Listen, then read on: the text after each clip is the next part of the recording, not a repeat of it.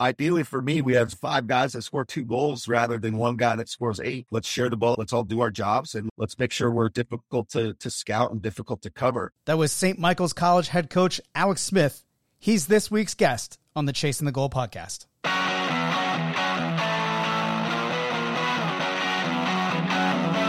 Welcome to New England Lacrosse Journal's Chasing the Goal podcast, your destination for all things lacrosse. I'm your host, Kyle Devitt. Alongside me, Mr. Jack Piatelli.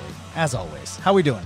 Doing really well today. Other than all this rain, a little wet coming into the studio, but I'll get through it. How about yourself? Yeah, I rode in on a flat tire, so that'll be fun to deal with after the show. But we're here. And we're ready to go. Let's go. go. We have St. Michael's College head coach Alex Smith. How's it going, man? Doing well, fellas. How are you guys doing? I think you finally surpassed the other Alex Smith as the most famous Alex Smith in lacrosse now. Oh, good. Well, it took a long time. We had this like meeting of the Alex Smiths at a Boston Cannons game one time, and it was pretty funny. But yeah, I'm glad to finally get some Alex Smith props over him. Do you ever get mistaken for the quarterback, coach? I can't tell you how many times when I'm like renting something or giving my name to someone, they're like, "Oh, how are they doing? How's your leg doing?" So yes, coach, I've heard the joke. It's been made. Yeah. That's what we're all about. The easy hits. That's right. Low hanging fruit. Yeah. Everybody just play the hits and shut up. So, coach, I noticed you're one of the only schools that has their 23 schedule up on the website. And it looks, as usual with most NE10 schools, wildly competitive. How was the process of putting that together for the 23 season? Yeah, I think you could ask a lot of coaches in our conference. The out of conference stuff is challenging, especially being where we're located up in Burlington. And so getting those out of conference games is probably our biggest challenge. We know we're going to have 10 really, really solid in conference games every single season. So that piece is done pretty well. I'm not sure if Whipped Online is fully fleshed out, but we have Felician and Post. We're taking a big trip out to Lake Erie for spring break, so we're paying them back for a trip that they made last year. Bridgewater is startup down in Connecticut that's coming up to the playoffs as well. So we've got a nice schedule. We feel like it's going to do what it needs to do to prepare for the NE10 conference, because that's a meat grinder for the last 6 weeks of the season, and you need to be playing your best at that time of the year to be competitive. Coach, I can't believe it. It's already been 6 years since you've been hired at St. Michael's. Where does the time go? I remember we met when you first got hired. You've done a great job building this program up, because when you took it over, the program was struggling a little bit. My question to you was, how did you take this program over in the last 6 years, get it to where it is, and what were the necessary steps you took to get the players in and to be competitive in this very grueling league? When I first took over the job, October of 2017, we had 31 guys on the roster, and 10 of those guys were seniors, and we had 0 recruits lined up for that following spring. So my biggest job over those first 4 months was to get as many guys as I possibly could interested in St. Mike's, up taking visits, try to go to as many recruiting events as I could and just see as many kids as I could, so that I could sell the program and get as many people as I could on the roster. I think we had 18 guys in that first recruiting class. And so not only was that first team kind of struggling on the field, but they were struggling off the field as well. I felt like the culture of that group was not in a very good place. So we made a really concerted effort to turn that around as our first priority. And I didn't watch a single second of film pretty much that whole year, other than our own film, because I just wanted to really be focused on what was happening inside our locker room, inside our building. So that was kind of step number one. And those kids who we recruited that first fall, they just graduated this past year. And so now this program now, we have 45 guys, all of which have been like truly recruited by me and or my staff. And we feel like we've flipped this culture around from being more like a bunch of guys that go to St. Mike's and they play some lacrosse.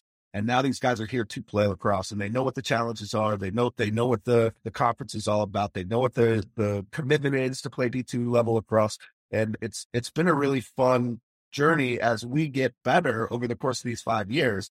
The piece that I wasn't necessarily prepared for is watching the other teams also get better. Watching what Coach Shimano's done at St. A's, and Assumption's really formidable, and Bentley's such a great program all the time. Franklin Pierce getting better, AIC's getting better. All these teams are getting better, and we haven't even started talking about Lemoyne and Adelphi and Pace yet. So it's definitely it's definitely a challenge, and I think, but in a lot of ways, we had to fix that culture first. And once we got that piece figured out, now we feel pretty good about our chances going into the spring.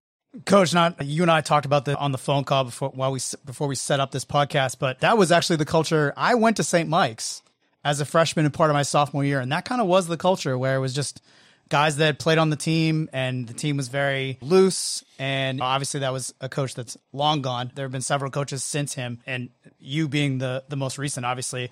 But I think that's St. Mike's has such an incredible grouping of facilities and all the things that have changed there. I mean, I remember going up there for basketball tournaments because it's such a huge indoor facility. You can play like 3 or 4 games at the same time. There's a great weight room. Can you talk a little bit more about how you built that culture, and what were some of the first steps you took to change the attitude of the players that were there? Yeah, it was interesting because coming from where I came from, when I coached at Colorado State and I played at Colorado State for a long time, and culture was just ingrained there. Like, we didn't even talk about it because it was just an expectation of we win here at CSU, and we do what it takes to win. And there was no Kara hours, right? There was no one telling us to get into the gym. Like, we were just all about that as a group. So for me, that was a little bit foreign. Like, don't you want to do everything you can to be as good as you could possibly be? Like, that was kind of the first question. And I think what it really comes down to is guys have to feel some success so that they get some trust. And we've had like these little glimmers of success that even in those kind of darker years when I first started, we're still doing some pretty good things. So we go on the road and beat a Chestnut Hill team my first year. We play Lemoyne to a 2-goal game. Like, there's all these like little glimmers that now the guys can see, okay, this hard work that we're doing is paying off. But one of the biggest things I had to come in and bring was just a little bit of accountability, right? So the accountability around like, hey, this is how we do things. This is what the expectation is for playing lacrosse here. And you're going to be held accountable to those standards. At the same time, those standards aren't going to be unreasonable, right? They're not. I'm not trying to make this the least fun part of your day. I'm trying to make this the best part of your day. And now, guys, I feel like I've really bought into that. And what I see, like, yes, it's kind of having a grumpy day, as happens when you're a father and a coach. Sometimes I'm just kind of grumpy, and we go into our 6 p.m. practice, and the guys are just flying around the field, having so much fun, like lifting me up. That's when you know, like, got something kind of special going on. And again, it stems from just that will to want to work hard and will to be the best that they can. Coach, you had a great career. Colorado State, won a national championship as a player, and then won one as a coach, a number of them. I don't know how many. I know you were very successful at the MCLA level. And it's interesting, you talk about the culture at St. Michael's when you arrived was even so much different than the culture at Colorado State. And I talk to our players all the time. I've had a player go out to Notre Dame and play club and URI and then Northeastern, but there are a lot of great opportunities to get a super education like at a Notre Dame and play club lacrosse. And to your point, how organized and how committed they are to offering the great sport of lacrosse to these student athletes.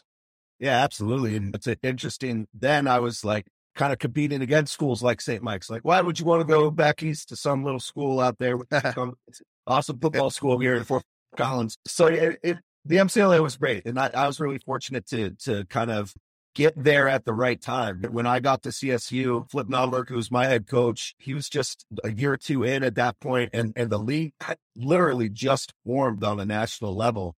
And so it's kind of this perfect confluence of like, okay, well, there was no recruiting for me coming out of high school in the late 90s. I was not part of that world whatsoever, growing up in suburban Colorado, suburban Denver.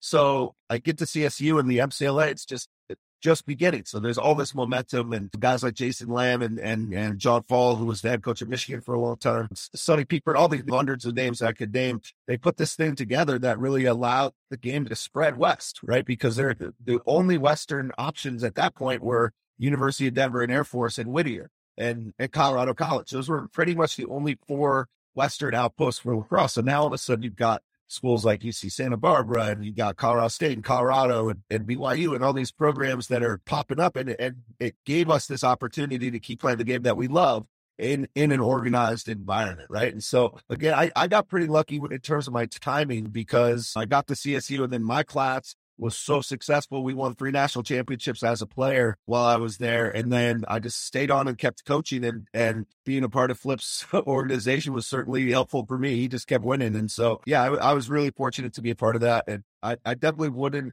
change my experience. Although I will say I probably would have done better academically at a school like St. Mike's than I did at CSU, but the lacrosse experience was pretty great. And yeah, it got me where I am today. So no regrets on that side. Fort Collins, incredible town. Been there many times. Yeah. Campus is incredible for Colorado State as well. I would be remiss if I didn't bring up that a lot of MCLA people hate me because of a tweet I made a couple years ago. And I apologize for it, and people are still mad at me, and that's fine. Something about games that count, about a D3 score. Someone sent it to me. I was like, I don't know who these teams are. Well, it's funny, Kyle. That's not the tweet that got me pissed at you back in the early. So, oh, I know what that one is too, but go ahead. Let's do them both. Let's do it. So I was playing at the time. Well, not at the time. I get that. By that point, it was 2009 or something like that. And I don't even remember who you were talking about. And you were saying that this is the best midfield group that's ever been in an MLL game. And I just kind of fired back, hey, what about Mike Law and Jeff Sonke and Josh Sims for the Outlaw? That's a pretty good group. And your response was something to the effect of they didn't even have long poles. And I was like, this guy is dead to me. He started Outlaws. So I've been adjacent Twitter enemies to you until we spoke on the phone about a month ago. So I'm glad to have buried that hatchet. It feels good to get that one off my. Yeah, I'm glad you did it before the podcast started, too. And it's a good thing we didn't have you in studio. How we'd be brawling out here. Yeah. Well, no. Listen, I don't want to go back to this, but I was right. My point was they didn't play with an LSM back then, which, listen, that midfield group is incredible. We just had Coach Sis on here who's at Elms College, and he played in college with Mundorf and Westervelt. So listen, the respect is there. It's just, I didn't realize that Twitter was forever. And now I do. So we take different kind of approaches to things. Sure. Well, Jack hated me too. It's hard to believe too. I'm not always the most level-headed guy either. So yeah, I think we've traveled a similar path in our life there, and we can get back. Hey, I'm sending you recruits, so I'm pumped, and I hope both of the players that I have coached do end up in purple and gold, at least maybe this season, if not next season. Coach, let's talk a little bit more about St. Mike's as far as where it is geographically, because I think people don't realize, or maybe they do, that it's even more north of Burlington than Burlington. It's kind of the tippy top there of Vermont. I see you're getting a couple Canadians in, but I don't actually see any Vermont players on your roster. Is that, I know it's not because of talent, because I know there's talented players. Do you think it's just kids want to leave the state? That's usually my take on it. And to some degree, we're a smaller liberal arts private college, right? And so I think a lot of the really good talent, I think one of the unfortunate pieces of lacrosse in Vermont in general is a lot of these kids feel like they have to leave the state and go play prep in order to get their looks to possibly play college. So a lot of the really good high school players, they go down and play prep, and they don't even play in Vermont anymore. So I don't get the chance to see those kids or really interact with them that much. 802's doing a great job in terms of on the club scene, but we're just a smaller population than I think that I was really ready for when we got here. And so I think a lot of the kids, I don't blame a kid who lives in Essex, where I live right now, and 10 miles away from St. Mike's. So maybe he wants to go south or go west or go somewhere else. I totally get that. And so it's certainly not by design. We have one kid from Colchester who should be hitting the roster this coming spring. But in general, yeah, Vermont itself it's a little bit of a harder place to recruit for us. Wherein I could go down to suburban Boston and mop up down there and do really well. We have a great name down there. And in the capital region, we've done really well. You mentioned a couple of the Canadian guys we have. But the other piece is, I think we can recruit nationally because we are in Vermont. We are in Burlington. There's 4 national awesome ski resorts within 45 minutes of the campus. Burlington is 10 minutes away. Yeah, it's right there. So there's a lot to offer. It's a great education, and you play really high level lacrosse. So I'm kind of trying to take a page out of Coach Weiss's book over at UVM, and we don't have to be a regional team to be successful. We can recruit nationally, and that's the goal. And now that COVID's finally behind us and we can get on the road a little bit more and we can start to show what we have to offer up here, I think you're going to see more out of region guys getting on roster in the years to come. Yeah, no slight on the actual area where the school is. I loved it there. I've gone back and visited. I've gone to do stories on UVM, talk to Coach Pfeiffer. I've come and seen playoff games at UVM down the road. And honestly, if it's not the dead of winter, it's and even then, it's a beautiful place. Like the whole area. I mean, you mentioned the skiing. The Smugs Pass alone was worth it. But let me ask you, do you let your kids ski? So my policy is that if you're coming to school in Vermont, that's got to be one of your top 5 reasons for coming to college, right? Like that is almost universally a reason that St. Mike's is on your list in some form or another. So the rules are you can't miss practice, you can't miss class, and it's a really stupid way to miss 6 weeks because you snapped your collarbone. So keep both feet on the ground at all times, nothing inverted. We do have a guy on the team right now he's a very, very competitive free skier. He does stuff that I've never even dreamed about skiing, but he's also like world renowned for it. So there's some of these guys that I have a little less control over than others, but blow out these skiing, we're going to have a very tough conversation with your parents. And, but at the same time, like it's there for you. It's exciting. It's fun. So go enjoy those things while you have a chance. We weren't allowed to ski at Clark. Weren't allowed. And it's because one of my friends broke his wrist and it was full ban. For all my years there. I don't know if it's still there. I bet Coach probably lets them ski now. Coach Cohen. Probably. What do you think? I'd say no. No? No, definitely not. And actually, if I was coaching you, I would let you ski. Yeah. I'm hoping you might get You hurt. would hope that I would get, yeah. That's great. So anyways. Coach, looking at your roster, you talked about cleaning up in Massachusetts. You've cleaned up pretty well in Massachusetts. So you got a gentleman from Utah, and obviously we mentioned the Canadian player. What areas are you looking to recruit from? You think you might be able to get some good players other than maybe the New England states and, the New England states? Yeah. I think we're finding some success in New Jersey right now. We have an assistant coach who went to Don Bosco, so there's some good recruiting connections there. So New Jersey works really well for us. Generally, upstate New York works well too. Albany's only 2 hours away, so we got 4 Niski kids on the roster right now from Niskayuna High School, and that's a great spot for us as well. A couple Queensberry kids who are only just across the lake there. Rochester, Syracuse area, like those are all kind of in the drivable distance zone within 5 hours. So those are spots that we think we can do well in as well. And then for some reason, I don't exactly know why, but Florida seems to be a place where kids want to come north sometimes. And we've had a couple kids from Florida in my time here, and obviously lacrosse is booming down there. So, but I don't know. I feel like sometimes recruiting the same kids, Coach, I feel like I may have seen your 2 Piatelli teams probably 15 times over the summer, it felt like, and it's good to get out and see some different kids and make sure we can, again, not just be this homogenous Patriot fan loving group. It's good to get kids from all over the place. Yeah. Well, talking about assistant coaches, one of Coach and I's good friends, Mari Bose, huge addition to your program, is now going to be the GM and head coach of the PBLA's Chowderheads franchise. How does that work? And how is Coach? I know Coach Bose has a different style. He's very cerebral with how he coaches your guys. Can you talk about how that has impacted your program the last 3 years? Yeah, I think he's a pretty special guy, as you guys know. He's one of a kind, and we were really fortunate. His wife was up here getting her master's at UVM, and Jeff Culkin, who's kind of the godfather of St. Michael's lacrosse up here, introduced me to Coach Murray, and we became friends right away. He's definitely one of those guys who connects really well individually with our players and with people in general. And so for us, when he joined, the biggest things that he was immediately bringing, it's like he's bringing.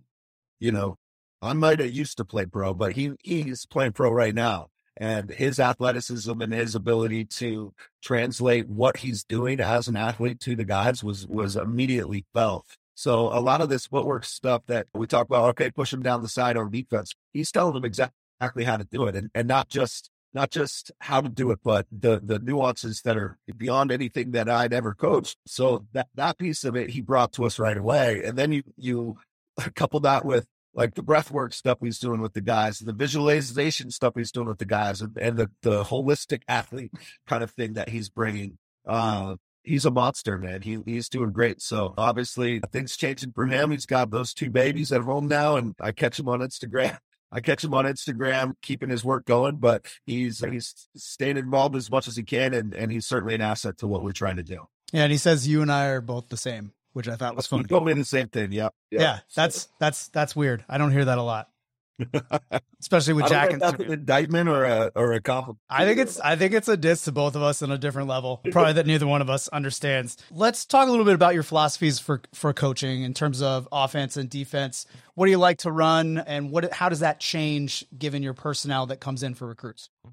Yeah, we try to be as share the ball as much as possible, move the ball quickly. We try to set a lot of motions and screens and make sure guys aren't standing around too much. This fall, we really put a heightened emphasis on what we say at St. Mike's. We say JPL, just play lacrosse. Go out there and get through for each other when you need to get through, or set picks when you need to set picks, and try to recognize what your teammates' strengths are so that we can get those guys set up for that. I don't need our left-handed Canadian taking righty Alligator. It's like, just because the offense says that's what he's supposed to do.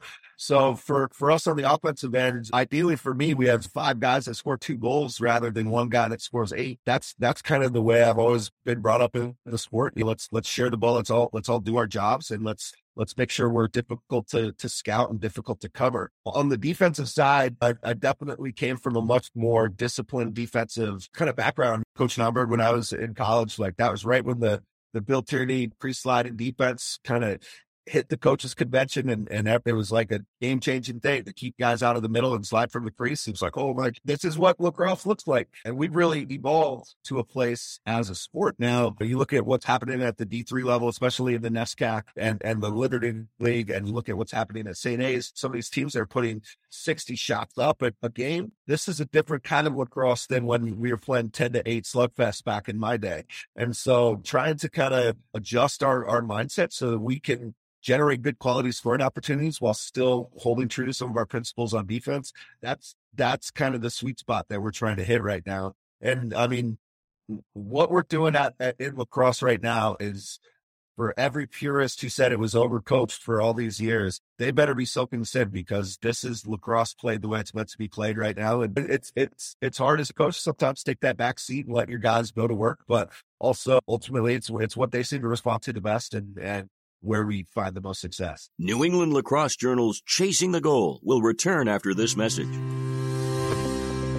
Dedication, skills, focus, and the drive to play at the highest level. Laxachusetts is committed to providing the coaching and curriculum that will allow boys and girls to learn and grow as individuals and as teammates. With an emphasis on skill development and academic excellence, their players have led the country in college recruiting for the past 10 years. With over 800 plus players moving on to play in college and over 130 plus high school All-Americans, Laxachusetts has been able to set the nationwide standard unmatched in the sport of lacrosse. To learn more, log on to laxachusetts.com. That's laxachusetts.com. Are you serious about playing your sport in college? Do you need a flexible education that allows you to maintain your practice and competition schedules while also preparing you to succeed at the next level? You should check out the University of Nebraska High School. UNHS is accredited and offers more than 100 online courses, including NCAA-approved courses to protect your academic eligibility. Students can earn a UNHS diploma or take a single course for transfer credit. Courses are college prep, self-paced, and available 24/7, 365. Enroll anytime and take up to a year to complete a course. Visit highschool.nebraska.edu today.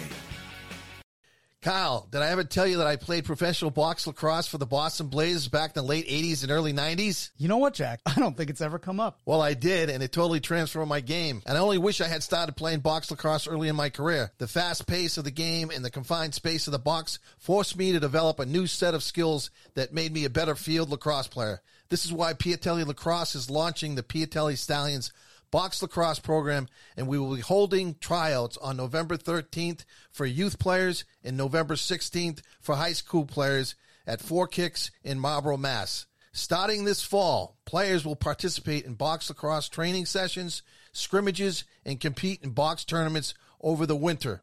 Our coaching staff is comprised of box lacrosse legends like Bruce Janichuk, Peter Schmitz, Dave Desco, and John Piatelli, who was just drafted by the Albany Firewolves of the National Lacrosse League. Of course, I will be there too. For more information of the Stallions box lacrosse program, visit PiatelliLacrosse.com.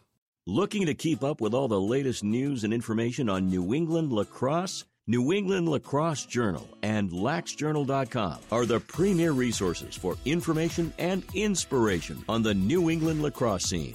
Have every issue of New England Lacrosse Journal, the magazine, delivered to your home or office. And don't forget to stay in the game every day with a digital subscription to LaxJournal.com to receive daily digital lacrosse coverage on club lacrosse, college commits, prep and high school, Division 1, 2, and 3 colleges, showcases, rankings, and much more.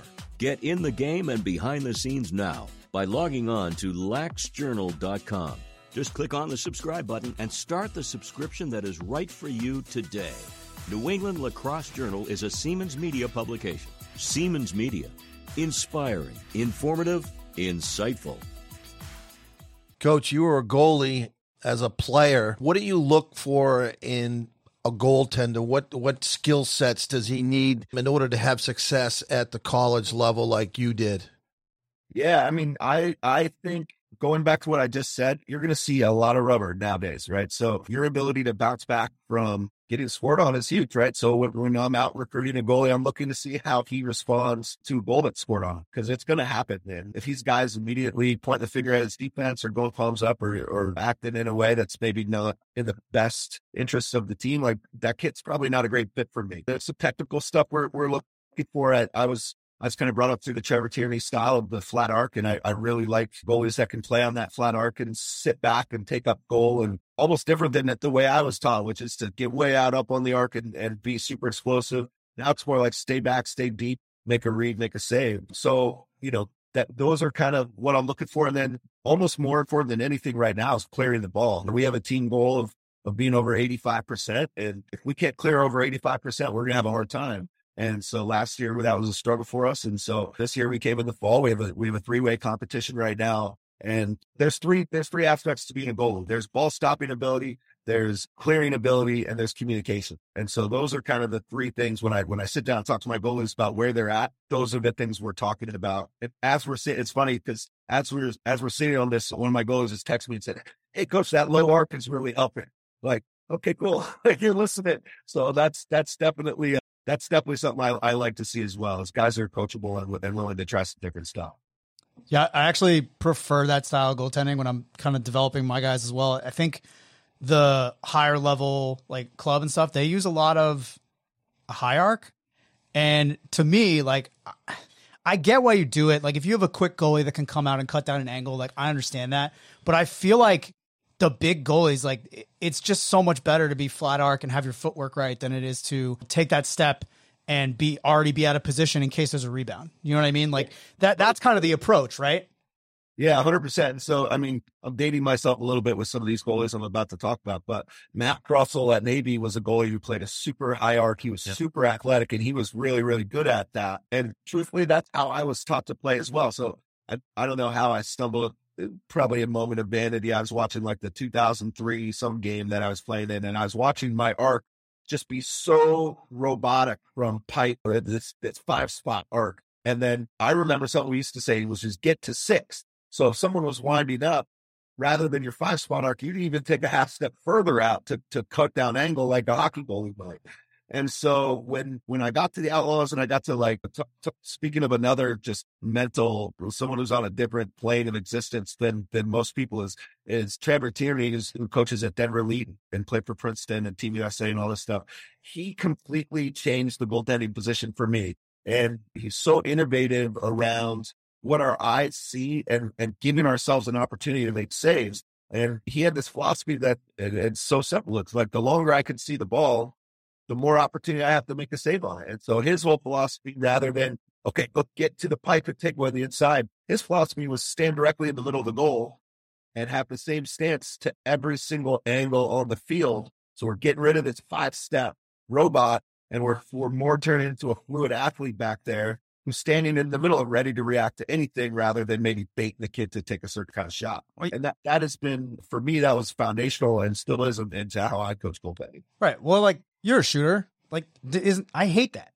Like, I don't want to see a goalie in the middle of the cage. That's the worst. I want to see a little bit of corner. And again, when I teach goalies and I teach shooters as well, mostly at Hopkinton, and one of the things I always tell them is don't shoot for a spot, shoot to space.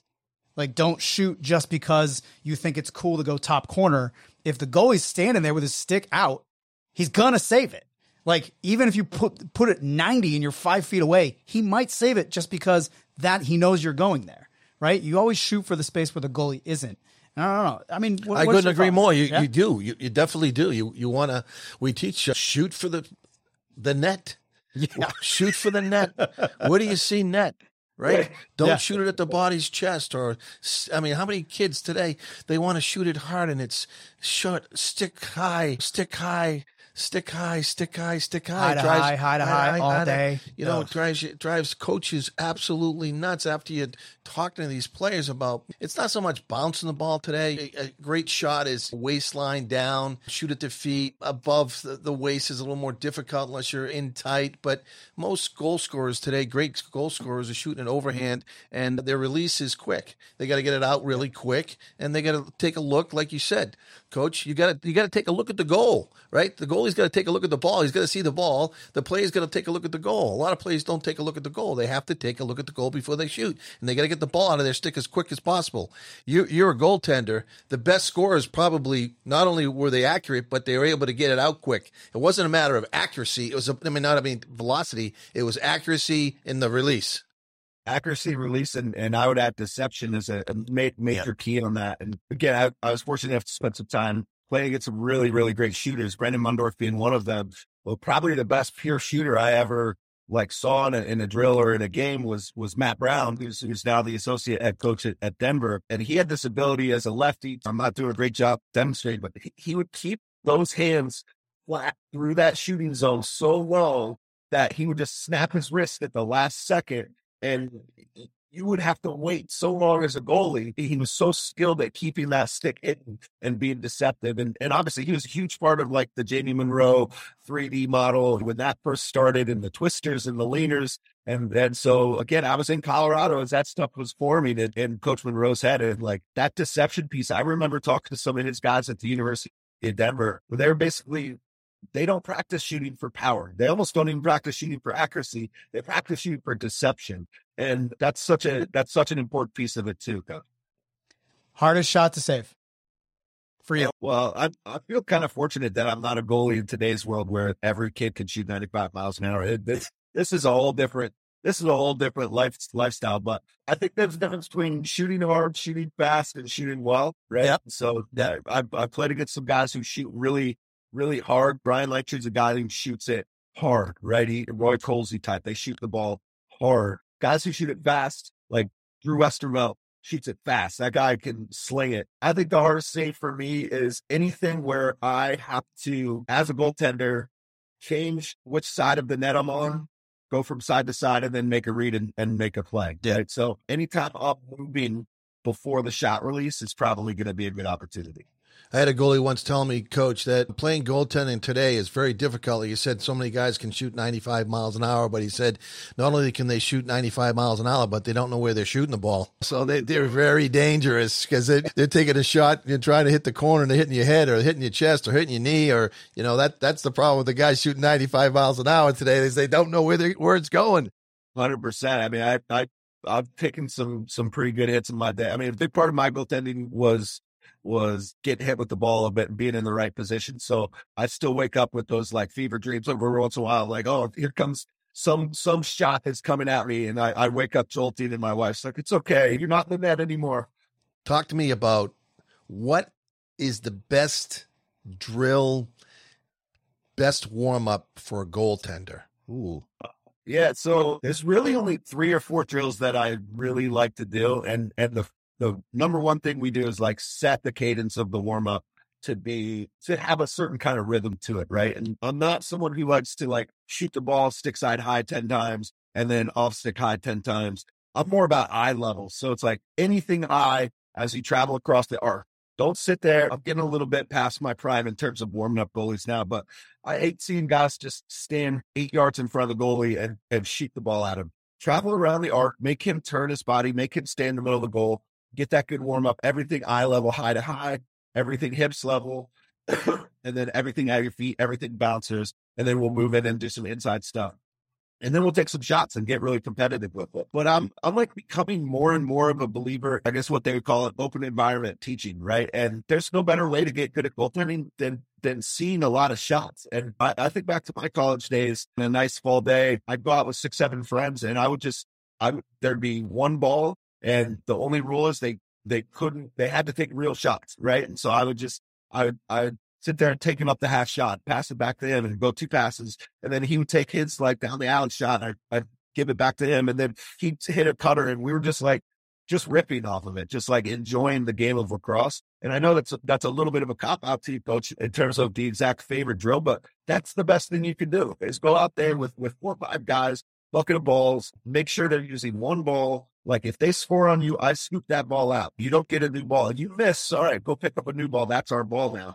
But their job is to pass the ball around and like try to give me some realistic looks. My job is to make as many saves as I can. And I was really fortunate in college to have a kid. My best friend and roommate, his name is Jared Katz, who he actually played on the Team Israel for a long time. He would just like run routes. So I'd make a save and I'd look up and he's running like a post route, and I'd throw it to him. Like Alex Smith, the football quarterback. You'd hit him you hit him on the down and out. Couldn't help yourself. There's nothing better than, again, it comes back to JPL. Love lacrosse. Yeah, absolutely. I couldn't agree more. What are your thoughts on tennis balls and using tennis balls to work with? And what kind of drills do you use? Do you have the goaltenders not use their stick and little hand-eye coordination where they're catching the ball with their hands? Do you believe in that kind of? Yeah, I think at the college level, we do some of that. Certainly at the more youth and developmental level, we do some of that just to like watch the ball hit your hands and some of that stuff. We use tennis balls for almost all of our live shooting right now. We did a drill yesterday. We have the tight approach one-on-ones that we do from 6 different spots. And I usually hate doing one-on-ones because there's so much standing around. But we've kind of constructed this drill to be like really, really fast, high rep, tight approach one-on-ones. And I have them use tennis balls because I blow the whistle, one group goes. The second that guy's in his move, I'm blowing the whistle and the next guy goes and the next guy goes. So the goaltender's in there. He might be looking at one dodger and the defender try to make a save, and then he's got to pivot, find the next ball again and make the next save. I don't need him getting hit in the chest with a real lacrosse ball in that drill. So tennis balls are great for that drill. Live volume shooting, where we pretty much use tennis balls I don't need broken hits. I don't need guys breaking their thumbs and stuff like that. So for us, if we're going live shots at a high volume, we're almost exclusively using tennis balls. I actually broke my goalie's hand in a warm-up before a game when I was coaching at Daniel Webster. It was his last game. It actually wasn't my last game, but it was his last game of the season. And he's like, "Coach, throw me one lefty." And I don't have any control of my left hand, but I actually have some power still, believe it or not. And I shot it, hit him square in the carpal. He goes, "You just broke my hand." And I was like, oh no, it's the worst. I'll never do it again. Oh, you're one of those guys that shoots the ball 95 miles an hour hard, and you don't know where it's going. Sometimes. And you broke the goalie's thumb. Sometimes. Disappointed to hear that. This was a while ago. I would never do you were this. young and immature. Yes. You were trying to show off your shot. I was. You were trying to prove that you had a left hand when you really didn't. Correct. Yes. Listen, nothing you're saying is wrong. It's interesting we talk about tennis balls, though. And we at Hopkinton, we do tennis balls until we go outside. So everything is tennis balls, and it's not because we can't use balls in the gym or anywhere else where we're practicing. We can, but we use tennis balls because we want touches with a ball, get your hands as soft as possible before we get outside, increase the distance. The thing about tennis balls that's interesting when you're shooting too is that you can curve a tennis ball when you're shooting, and the goalies hate it. But it does make them better because they have to learn to track the head of the stick too, especially when you're developing a goalie. I think it's a very valuable tool, as well as when you're playing offense, to have the hands soft enough to catch and get out. And especially doing quick stick drills, it's like, I wish more coaches did it. It's so helpful. It develops kids so fast, even at the college level. It's just such a useful tool. Well, I think back even a step further, hearing from guys who used to play at the University of Denver practices when Coach Monroe was there. He'd break out 30 women's sticks and say, we're practicing with women's sticks today. Yeah. I love that kind of stuff. I think we rely too much on our pocket technology and our stickhead technology right now. And you see these kids who they can make a great Instagram shot, right? Like they can take an awesome low to high and pin one.